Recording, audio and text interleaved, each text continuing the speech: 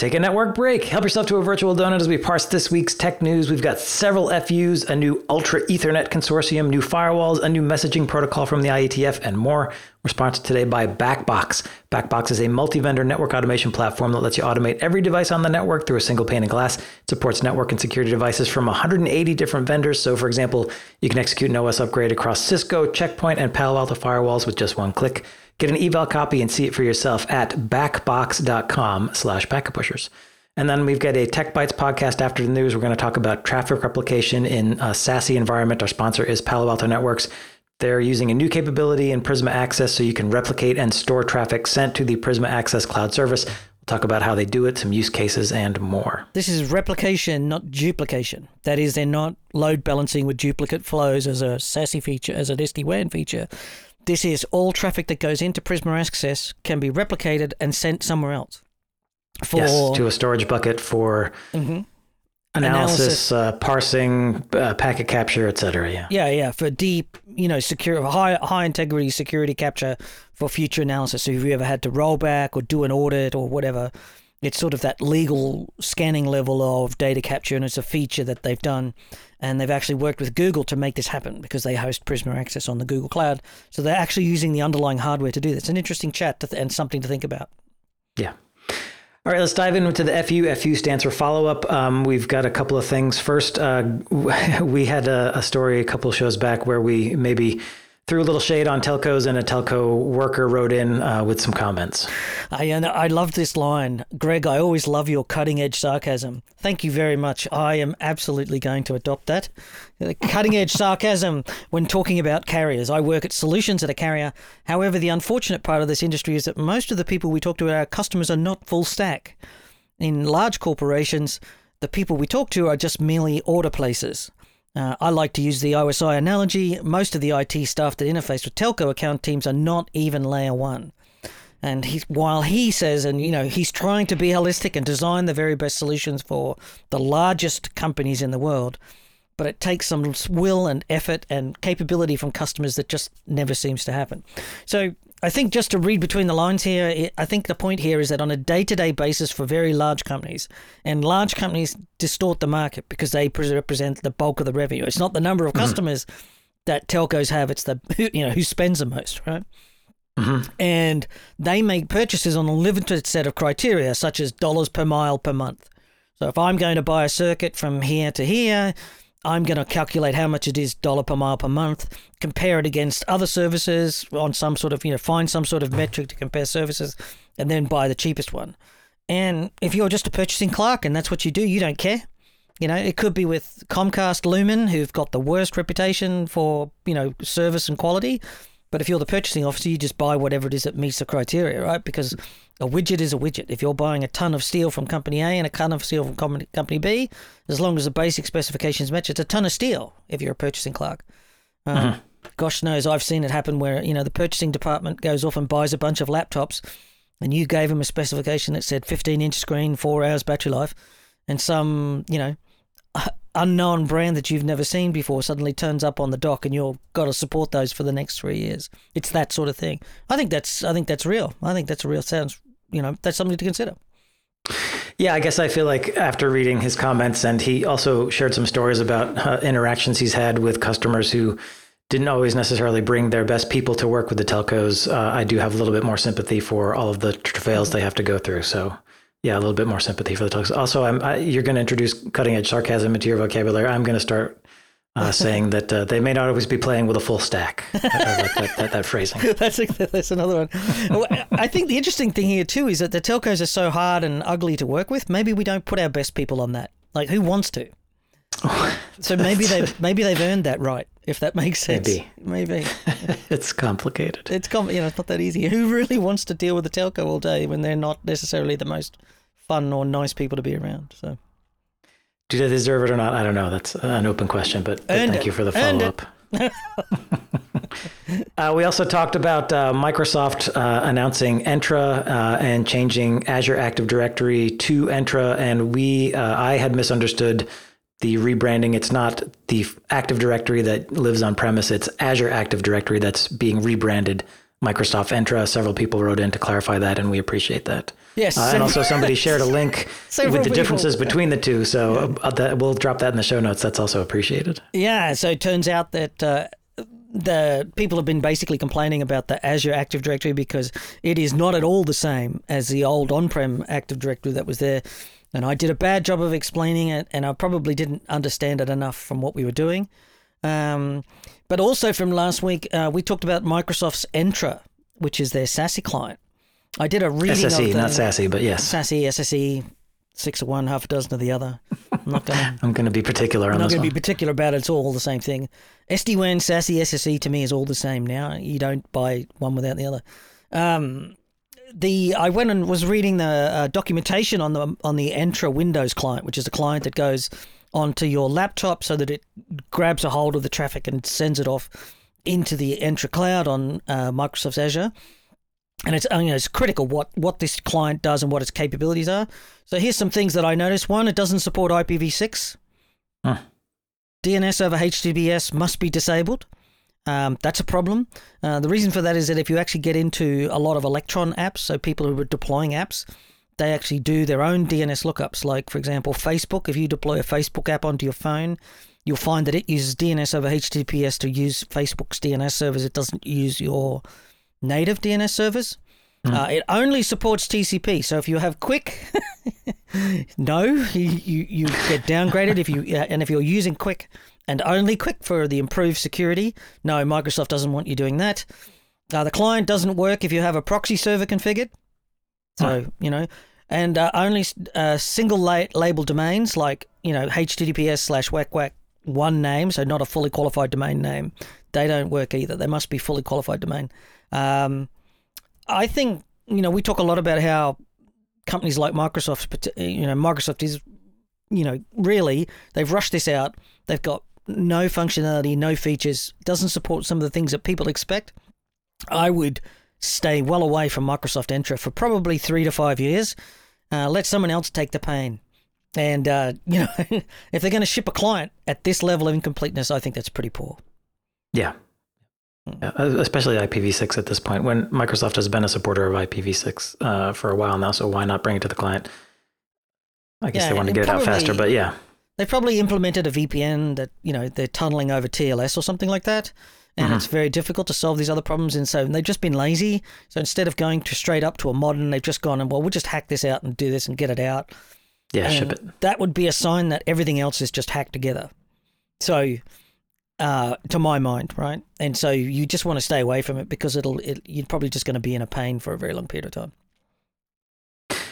Anyway, appreciate the correction on the difference between Active Directory and Azure Active Directory. And if you ever want to hit us up with a correction, comment, or anything else, packetpush.net/FU. We have a couple more FUs to get through. First, we talked about IBM and Red Hat Enterprise Linux and the kerfuffle and the angst they've stirred up in the open source community. And we got somebody writing in to say basically they're wondering what the impact is going to be long term for IBM and Red Hat, particularly in the academic market, where they're just essentially creating bad feelings for folks, and folks may decide to eventually migrate away.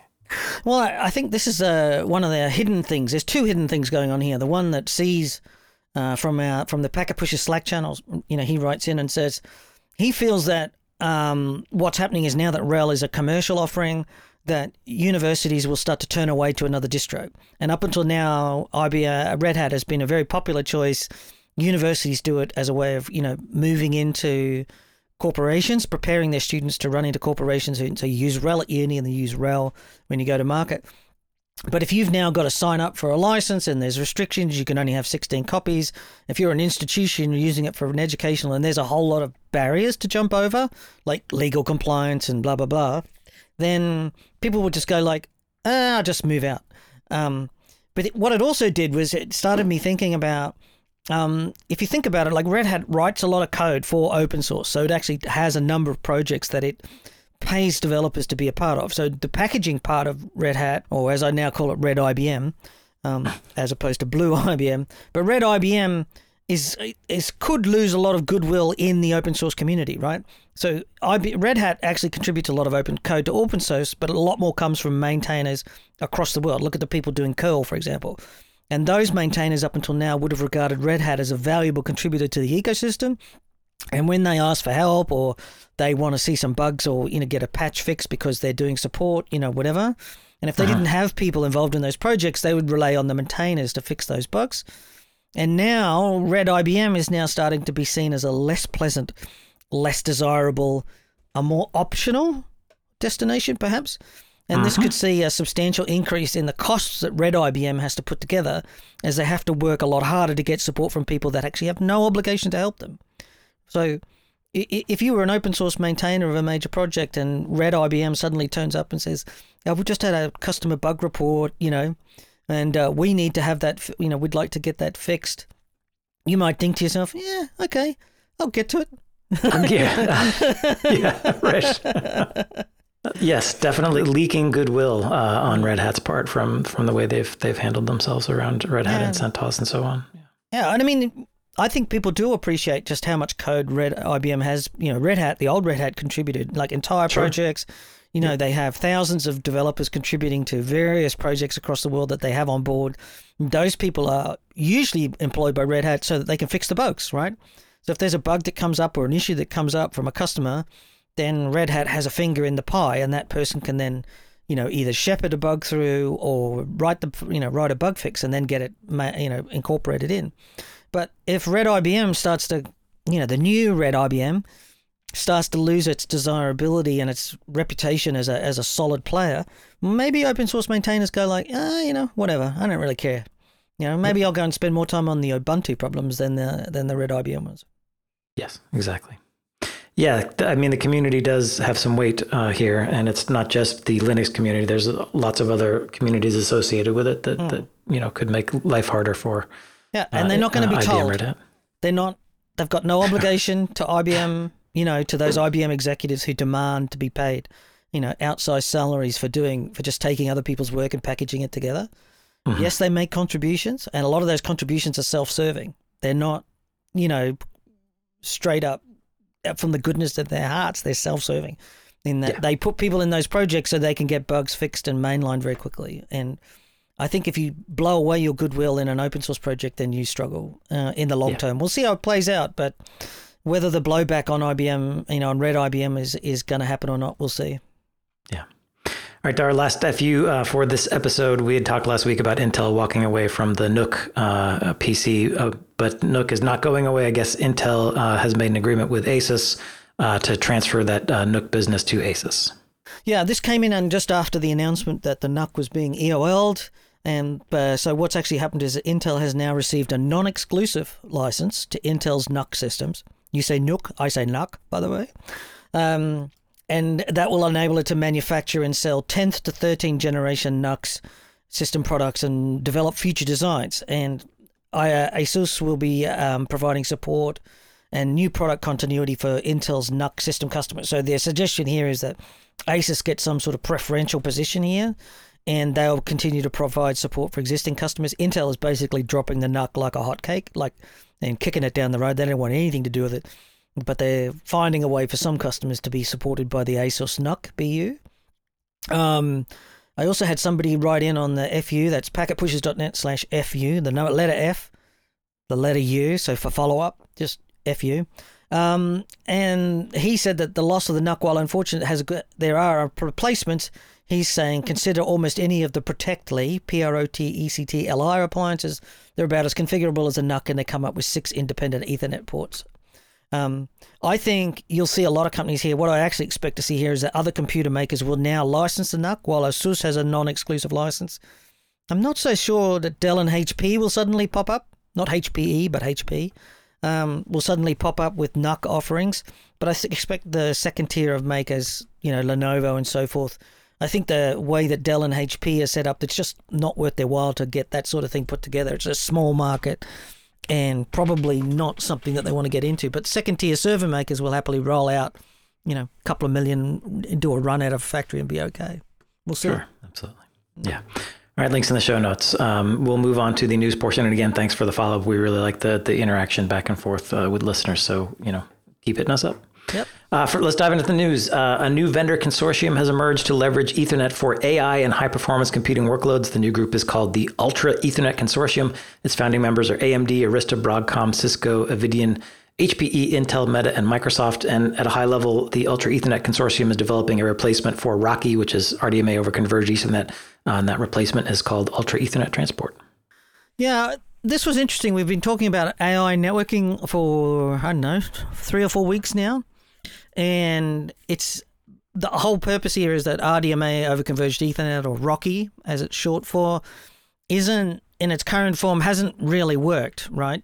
You've got to remember that if you look back over the last few years, you'll remember that storage Ethernet, like storage over Ethernet, was something that we'd done for a very, very long time. And IP storage traffic is, just doesn't really work. It works for small networks, but if you're running very large networks at scale, large volumes of elephant flow type traffic, just doesn't work. And so you're still seeing companies out there buying fiber channel. Seriously, there's still $5 billion a year of fiber channel moving through the market. People buy fiber channel adapters and fiber channel switches. Broadcom's making a load of money, and the fiber channel market was particularly brought up during the competitive analysis when it's trying to buy VMware and it's agreed not to, do anti-competitive stuff around the fiber channel. So they're talking about addressing specifically low tail latency. The UEC specification offers significant improvements by addressing multipathing and packet spraying. So this is the idea that if you get an elephant flow in a normal switch, let's say you've got 4, 100 gig uplinks. If you've got a traffic flow that's larger than 100 gig, well, it would normally flow over the 100 gig and then congestion would happen. So what you want to be able to do is send the traffic over multiple paths, but also spray the packet flow, that one elephant flow across multiple paths across the network. And that's not something that's here today. I mean, the weakness of Ethernet is becoming more and more obvious here. There's so little information in the Ethernet packet header that to do packet spraying, you're basically going to have to do it out of band. And so this means then you've got flexible delivery orders. So once you start doing packet spraying, the packet's going to arrive at the other end out of order. They're going to do some adaptation for modern congestion control mechanisms, whatever that is. End-to-end telemetry. Well, we've been talking about telemetry in Ethernet networks for, 15 years now. Still don't really have it. It does exist in sort of piecemeal form, but most people don't. But the big thing here is that they're trying to scale up the Ethernet capability to large-scale stability and reliability. So particularly what they call out in their document is that they want to reach a design goal of 32,000 AI nodes in a network. Whereas today's AI nodes are sort of a couple of hundred in a single network. So they're really looking for sort of like a multi-decade sort of strategy here that actually changes things around. Yeah, I think it's interesting. Obviously, AI workloads are a big deal, and folks want to use to stay with Ethernet because it's not as expensive as fiber channel or InfiniBand. You have staff on hand who know how to use it, but again, it's not necessarily suitable for the kind of environment, traffic environment that AI creates, and so they're looking for something better than RoCE.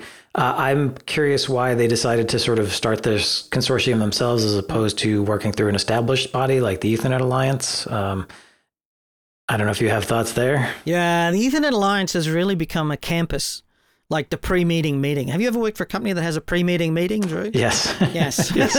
A meeting to talk about what will be happening in the meeting. Yeah, and we won't talk about the whys and wherefores of that sort of thing, but there's this particular thing in big companies. So this idea that there's a pre-Ethernet standards body before you take it to the IEEE. The IEEE is basically, in its Ethernet standards body, is fully co-opted by vendor interests. And each of the standards groups there are populated by vendors. And there's really very limited capability for customers to be involved in the IEEE. Just the vendor capture of that process is extreme compared to what happens out, say, in the ITF, where at least some normal people are involved in the process, although the vendors are increasingly capturing more of the work in the ITF. When you go and look at the Ethernet Alliance today, they're really just working on campus things like campus Ethernet. Remember the 2.5 gig and 5 gig wireless for Ethernet? And most of their current work there today is around PoE. So again, campus, right? Right. I didn't really think that power over Ethernet was a thing. I think that idea is a bit yesterday. And I did some checking, and the Automotive Ethernet pre-committee, or the pre-meeting meeting for Automotive Ethernet, is actually hosted at an organization called OpenSig. So I think what you're seeing here is the fact that these people want to do something right now. No waiting. We're not going to go to the Ethernet Alliance and get them to spin up a new body, a new research group and organize a new arm to focus on this Ethernet. And this is literally a bunch of people who run into each other every day. And they've said, we need to do a new thing. They're all there, Arista or whatever. They've got their interests. They want to get some sort of an Ethernet process moving so that they can be selling AI-type networking capabilities to the cloud companies. I don't think this is an enterprise thing by the end of the year. And that's not going to happen in any other body that's got this established process and pre-review and blah, blah, blah. Right. So this group, the Ultra Ethernet Consortium, is an affiliate of the Linux Foundation. I'm not sure what that means. Will the specs and software from the UEC be open source or merely open? I have questions about that too. And hopefully we'll be able to talk to somebody at UEC and find out what's happening. Well, the Linux Foundation basically means it gives you a structure and it gives you a legal, very quickly. Yes. Yeah. You don't have to go and set up a foundation and then register it and then find a legal law firm and auditors and all that sort of stuff. You just go to the foundation, say, we're setting up a group. They'll do that for you. It doesn't cost much and it's very quickly. And it also means that there's rules and regulations. So if anybody steps out of line or gets abusive or, if there's some sort of process, then there's some foundation for that, But other than that, it's up to the participants. Remember when there used to be a foundation starting every other week or every week? Right. And, really it's up to the participants to decide. I think this is a reasonably efficient way to do this, and we'll see what happens. What I am looking forward to, Drew, is looking for the mega hyper ultra Ethernet consortium to start up sometime in the future when we go into a post-AI world. What do you think? Well, I noticed that NVIDIA is not listed among the founding members here, so maybe it's up to NVIDIA to start the ultra mega Ethernet consortium down the line. They probably will. NVIDIA, of course, is still selling InfiniBand around its solutions. And Fiber Channel. Just InfiniBand, sorry. Just InfiniBand. Yeah, they do storage over InfiniBand. And if you want to do this, so you don't need Fiber Channel because you're doing Rocky for the storage, RDMA. And they use the DPUs mostly in their AIs to not only to accelerate the IP traffic flows, but also to do the storage offloading so that you get high efficiency and throughput. That idea around the DPUs, I think a lot of the networking companies are still not really into DPUs. Like you don't see Arista or Cisco talking about their DPU strategy. And my best guess is that they're going to work on the switches and try and see if they can solve the problem in the switch because they just don't want to do network adapters, I don't think. They may have some people working on it just in case something, turns into a thing. But, you've got NVIDIA doing it. You've got AMD doing it.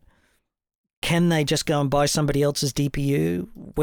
And there's a whole lot of questions around DPUs that aren't answered. What's the operating system? What are the applications? Where's the APIs? And there was the IPU Intel founded the IPU organization, the Intelligent Processor, and started to talk about standardizing some of this. But with Intel pulling out, I wonder what happens now with that. Yeah, lots of things happening. All right, links in the show notes if you want to read up on the Ultra Ethernet Consortium, but we'll move on. Arcus, a networking startup, they make a network OS that can run on white box and virtual platforms. They've raised $65 million in a D round of funding, which includes a late addition of Hitachi Ventures, which contributed $15 million to that round. That's according to the website Futurium. Arcus is going after multi-cloud networking, 5G, and edge markets with its software router and orchestration software. Yeah, and the other major investor is a company called Prosperity 7 Ventures, which is actually the Saudi national wealth company from Aramco. So it's a sovereign investment company, so they put in money as well. So you can focus on Hitachi or you can focus on Prosperity 7, but it was also notable that all of the other existing investors also put in. So I think this is substantial because we don't talk a lot about white box these days and low-cost networking. Arcos is certainly doing that. They're having success and they're still getting a D round of funding. $65 million is a fair amount of money to get for what is largely a software play. And it will be interesting. Nowadays, they're mostly focused on the telco, the service provider and cloud providers. Right. And that's not to say that, the tier ones are, but certainly I think they're getting good traction in the tier 2, tier 3 type cloud providers, and there's a lot of those. And they are one of the few companies who's genuinely offering a price advantage compared to, the brand vendors have been increasing their prices, and customers are just saying like, sure, we'll just pay whatever you want. So if you're interested in looking at that, maybe that's worthwhile because their big thing is that they're saying we're really shaking up the pricing model. If you start using our white box solution with our telco scale product. So I think that's there's reasons to be hopeful that they're going to be continuing to do what they do. Yeah, a few years ago, there was a flurry of activity around disaggregation, separating the NOS from the hardware. That's died down a bit. I think there's still room for network operating system companies, but I think it's going to be hidden within the infrastructure and services provided by like the telcos, the service providers, cloud providers. I don't see this. I don't see Arcus necessarily as an enterprise play. And on the enterprise side, I see disaggregation kind of getting swallowed up by multi-cloud networking as a service, where the value prop isn't just, we've got a software NOS. It's the overlay network that provides the connectivity and networking services on top, which isn't really what Arcus is doing. It's straight up kind of we'll sell you our network OS software that you can run wherever you want. Well, they're also big into the SDN part, so they have a whole orchestration tool as well. Right, so, with orchestration. Yep. Yeah, the EOS is just one thing. That's just the lower cost part. That's the part that saves you money. But they do have an orchestration tool that integrates with a wide range of third parties. And I think ultimately the story of networking for the next decade isn't about ASICs or switches or NOSes. I think it's all about the SDN, the controllers. Yes. Things like, Mist on the campus and, what are you doing to orchestrate it? Like Fabric system services on Nokia for the data center. And how much can you operate? How much telemetry do you get for your money? How much visibility? How much does the model save you money by doing less configuration and so forth? Does it intelligently flag you that there's errors in the network? That sort of thing.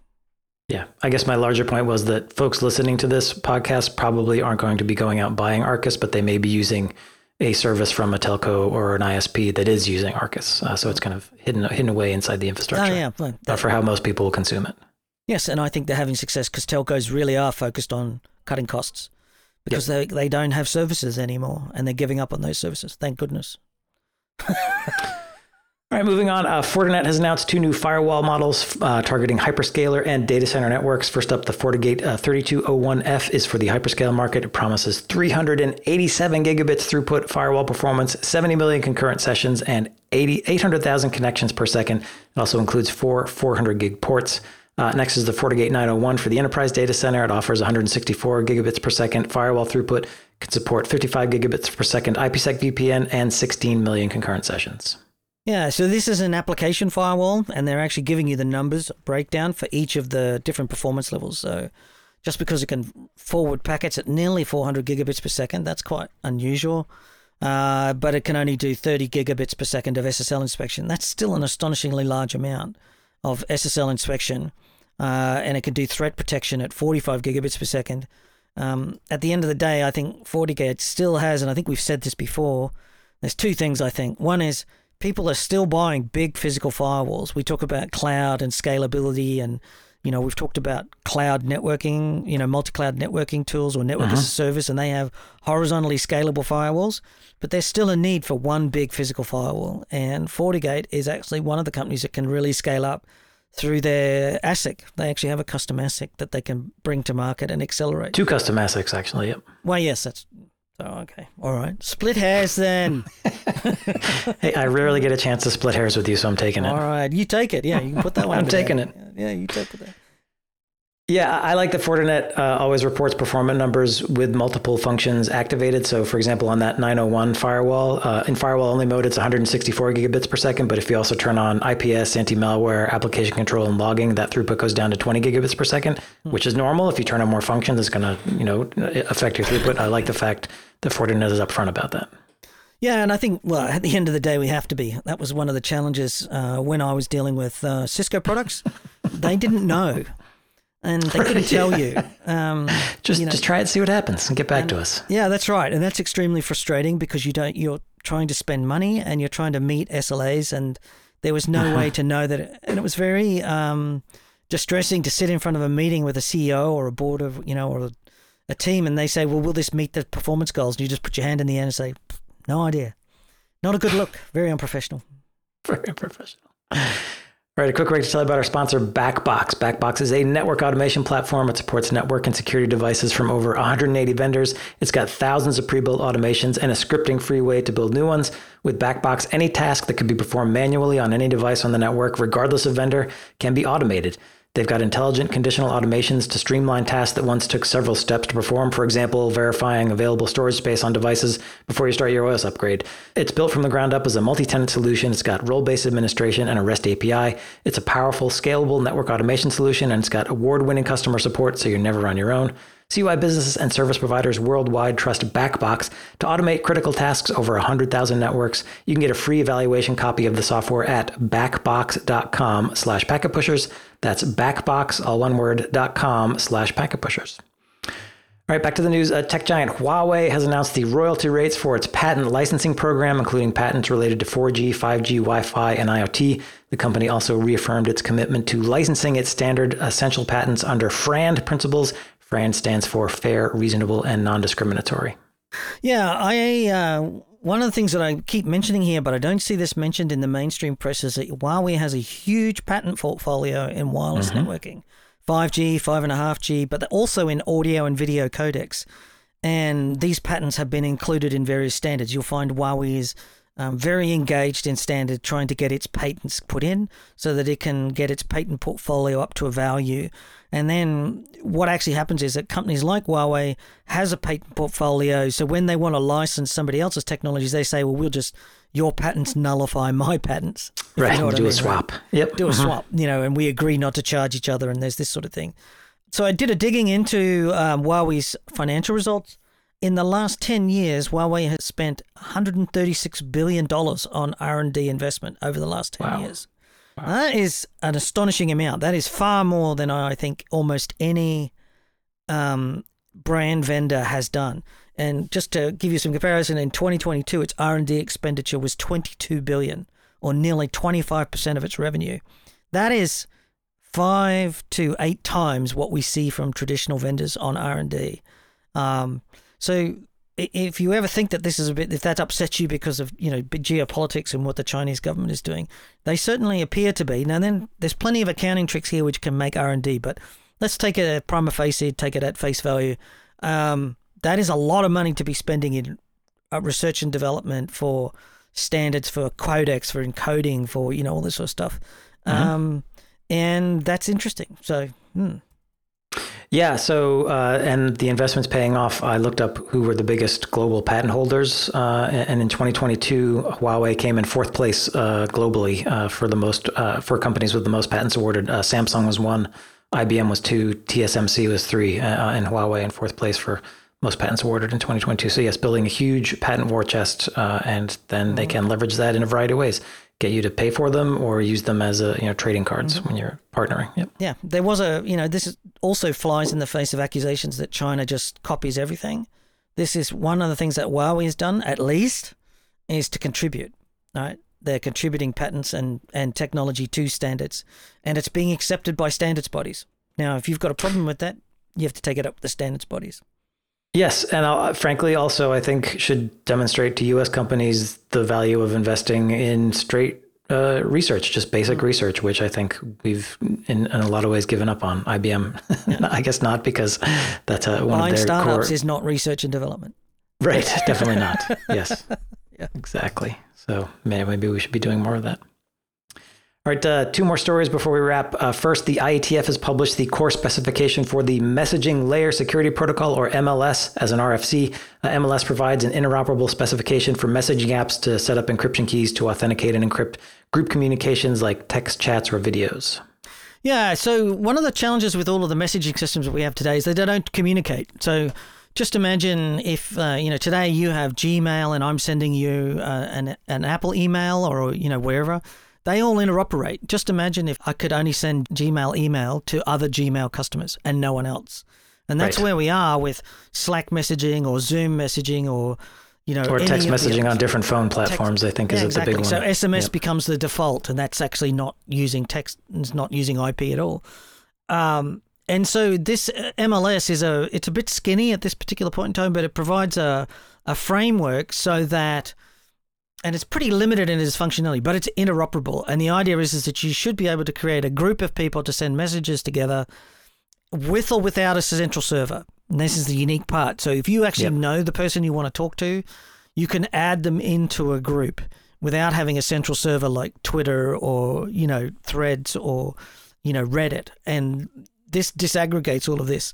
And I think also what it's defining here is a set of basic protocol connectivity, so that if you wanted to exchange messages between Twitter and Mastodon, it doesn't have to use the Fediverse. It can just use an alternate protocol like this. It's secure, end-to-end encrypted, and it can be completely abstract if users are able to distribute credentials and messages without relying on a central delivery service. So that is, the client itself can also do all of the things that's necessary to establish end-to-end encryption.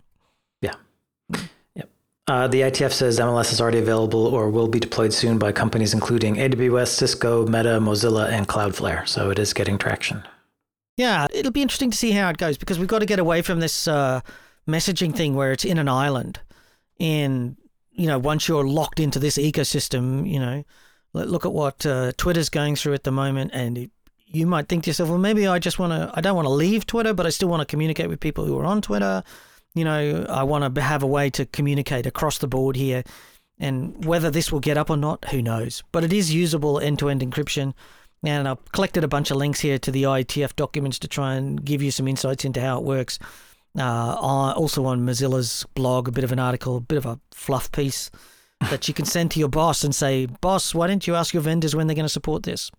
Yes. All right, our last story for the day. Kevin Mitnick, who was one of the first hackers to gain public notoriety, has died at the age of 59 of pancreatic cancer. You probably are familiar with his history. He cut his teeth exploring telephone networks and became one of the first celebrities of the InfoSec world. He specialized in social engineering, wrote several books on hacking and deception, and co-founded a security consulting firm.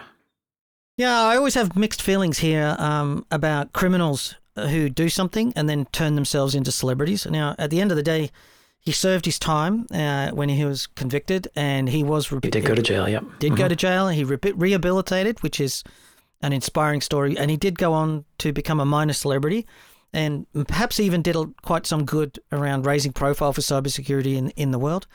But and I also definitely know that pancreatic cancer, having experienced it in my family, is not a good way to die. It's very slow, very painful. But let's not overdo this celebrating somebody who actually made people's lives very miserable during the time that he was performing criminal acts. He loaded a lot of problems onto people before he was no longer able to do those things. And I also just want to express a piece of thing here. Just because people with public profiles, I don't think we want to celebrate. Some always want to celebrate them. Just because you're in public doesn't mean you're superior or better. You're just public. That applies to me, by the way. So, yeah, he's definitely a polarizing figure. I think he kind of embodied that, hacker mythos of folks who inhabit the sort of murky boundaries where it's curiosity, it's exploration, and it's illegal. So there's a lot of intersections there. Yeah, well, I think that as a society, we should do less celebration of illegality and immoral behavior. Like, he got away with it. We shouldn't. Yes, okay, you can say that, but don't say it out loud. It is kind of fun to look at people spitting in the eye of the system to some extent. We're always fascinated by outlaws. Always yes. Have been, always will be. Yeah. Yep. But I don't think that celebrating it is necessarily so. Absolutely, he was so he's as they say in the press releases and the articles I read, he's a polarizing figure, and so yes, I'm polarized. I can see the good and the bad. Yes. I remember fierce debates in the InfoSec community around the time he was sort of most well known. Like, would you hire someone who has a criminal record to do your security? As a security company, would you hire someone who has a criminal record? And there's arguments on both sides, and I think those arguments will be with us forever. Once you transgress the rules of society, it's very hard to come back in. Maybe. Anyway, there's a link to the Register has a nice obituary for him. We'll link in the show notes. That does wrap up the news portion. Stay tuned for our Tech Bytes conversation. We're going to be talking with Palo Alto Networks on their new traffic replication capabilities and Prisma Access. That's coming right up.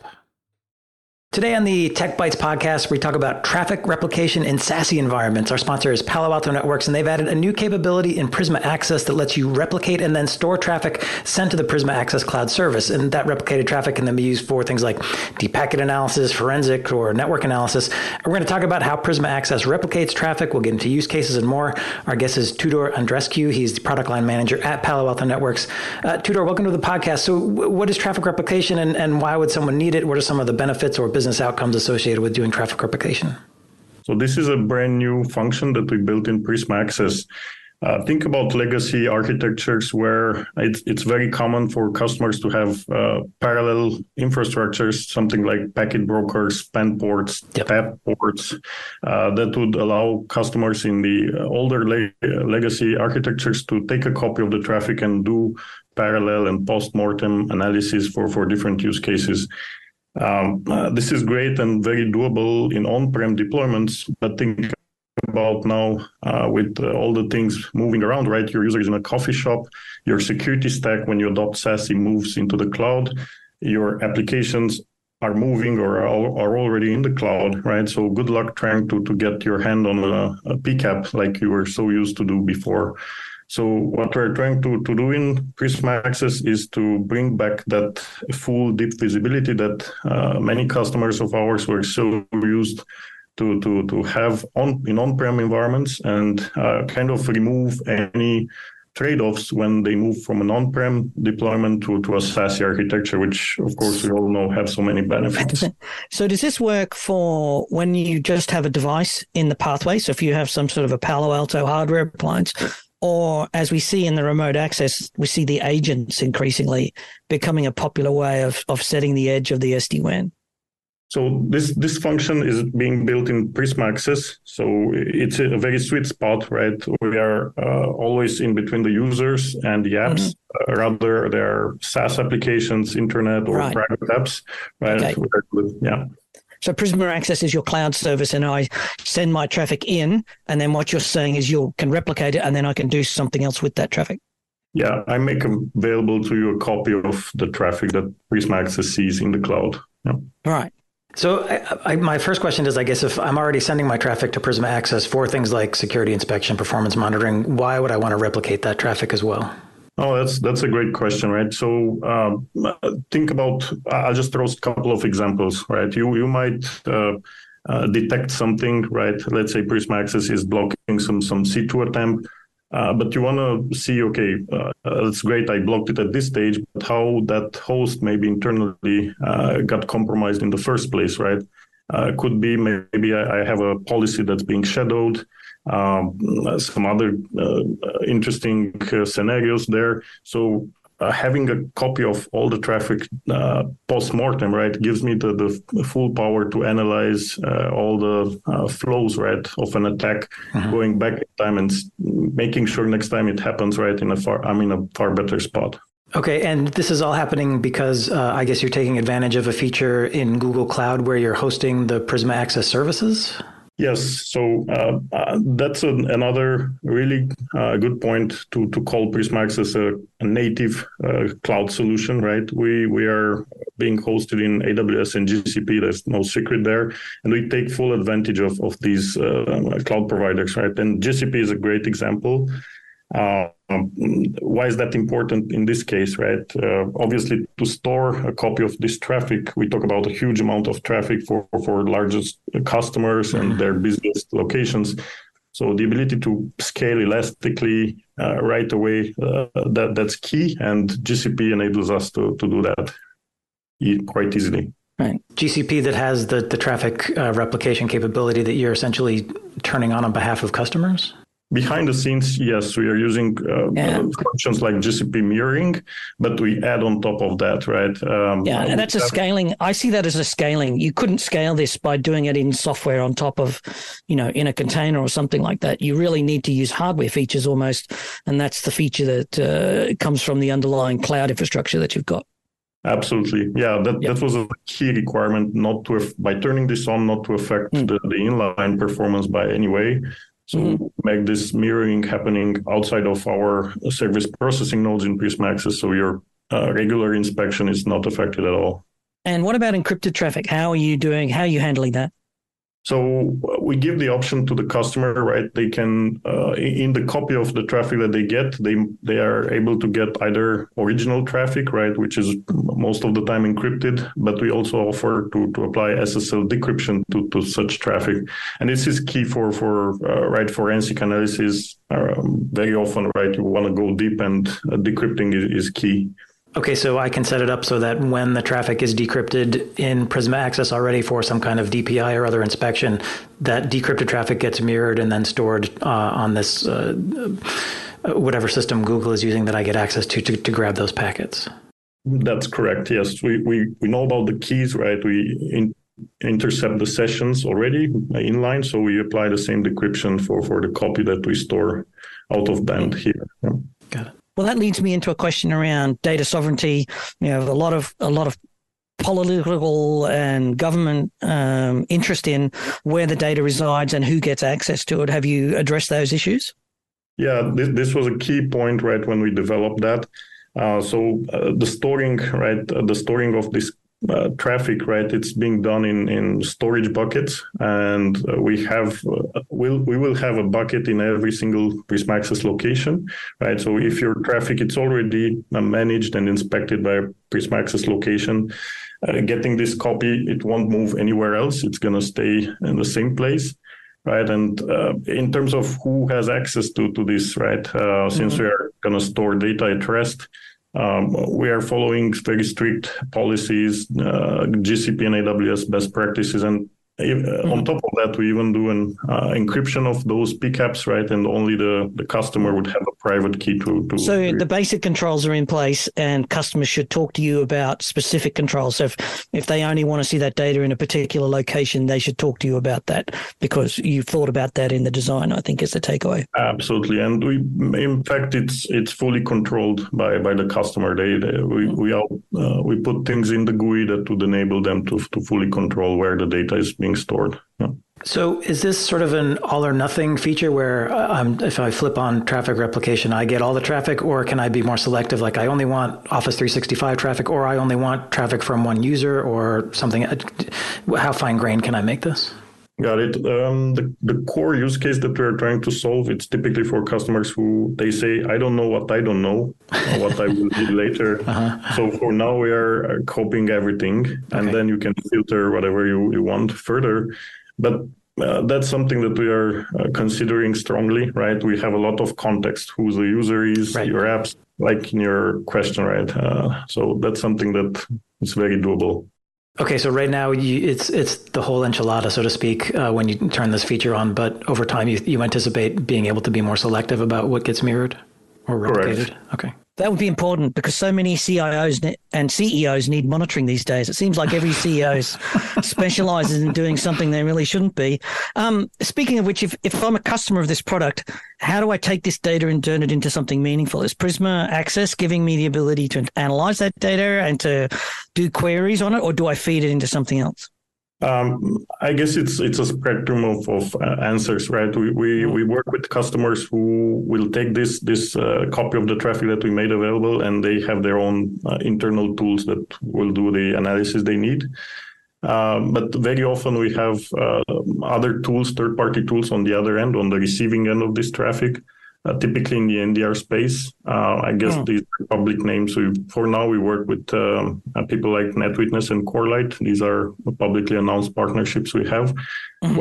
What's great about that, it's in these partnerships for the end customer, it's going to be a fully transparent experience. Either they get this traffic from a physical tap port, or they use Prisma Access. They can freely continue to use these preferred third-party tools.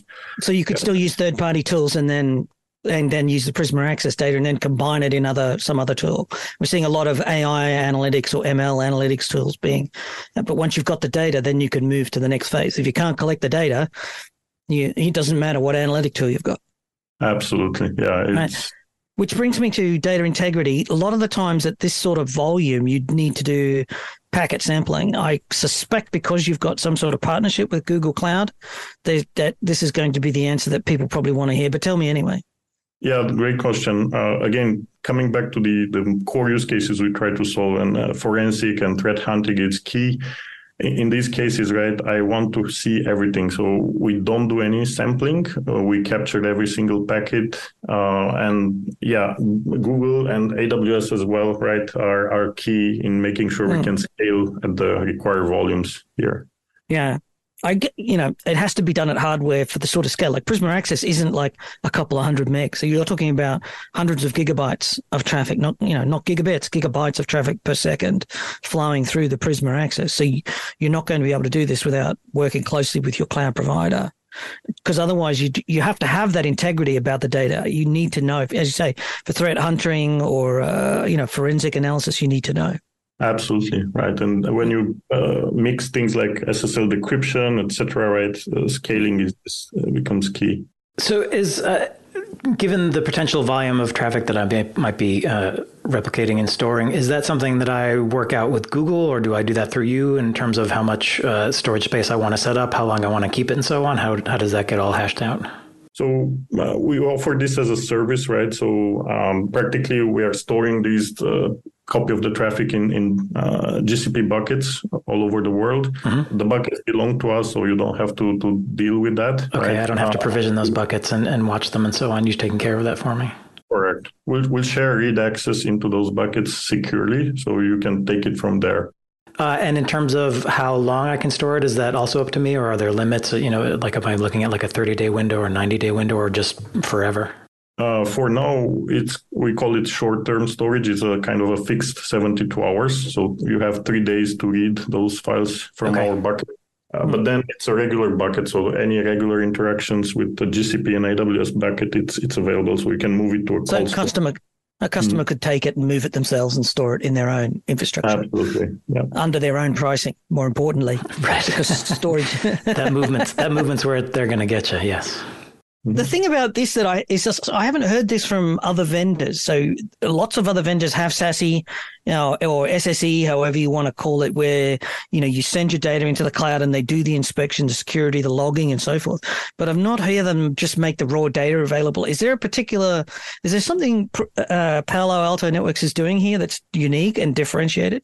Yeah, you're right. So far, we haven't heard from other competitors doing anything close to this. I believe we have a huge advantage in how Prisma Access is architectured from the start. We are sitting in these public clouds where wide scale and the functions are very elastic, right, and gives us all this power.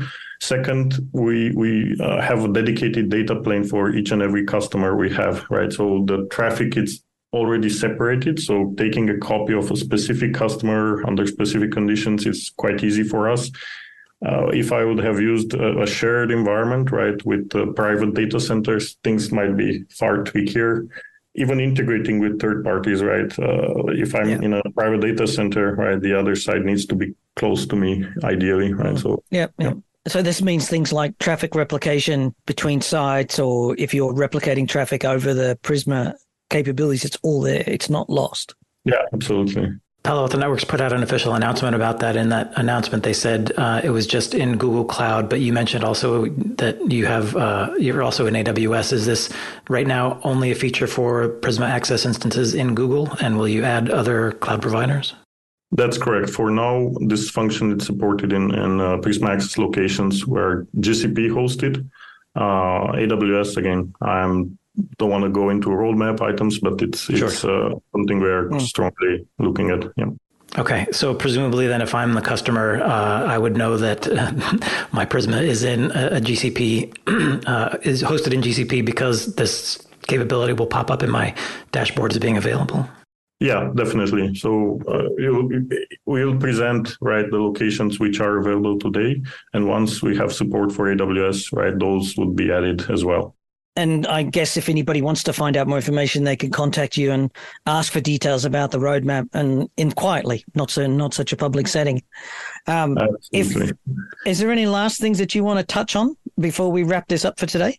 Yeah, I just want to highlight that this is a very unique and strong and powerful function, not by what it does, right? In fact, it's I could say it's just offering you a copy of the traffic, but it's very powerful looking at the use cases that it unblocks, right? If you are strong on forensic analysis, threat hunting, deep packet analysis for networking use cases, performance monitoring, validation, content validation and all that sort of stuff. Because building a packet broker network was the way we used to do this. We used to go out and put network taps and have appliances all around the network to collect all this data, and then it would ship it all into a central core and then correlate it into a single. You can't build that now. Well, you can still build it. You can go out and buy packet broking tools, but you're not going to put a packet broker in Google's cloud. That's not happening. No. Well, you're also not going to put one in, when you've got 1,000 remote users out of a 2,000 strong workforce, right? Yeah. So it becomes a different sort of a thing. Yeah. So it's a very modern solution to modern problems at the risk of sounding trite. Absolutely. Yep. All right, well, that does bring us to the end of this recording. If you want to get more details about this traffic replication capability in Prisma Access, we'll have a link in the show notes to take you right there, or you can go to paloaltonetworks.com and just search for traffic replication. Thank you, Tudor, for joining us, and thanks to Palo Alto Networks for being a sponsor, and especially thank you for listening. Head on over to packetpushers.net. You can find a plethora of free technical podcasts on networking, cloud, wireless, Kubernetes, and more, along with our community blog. You can follow us on Twitter at packetpushers. You can find us on LinkedIn, hear us on Spotify, and rate us on Apple Podcasts. And last but not least, remember that too much networking would never be enough.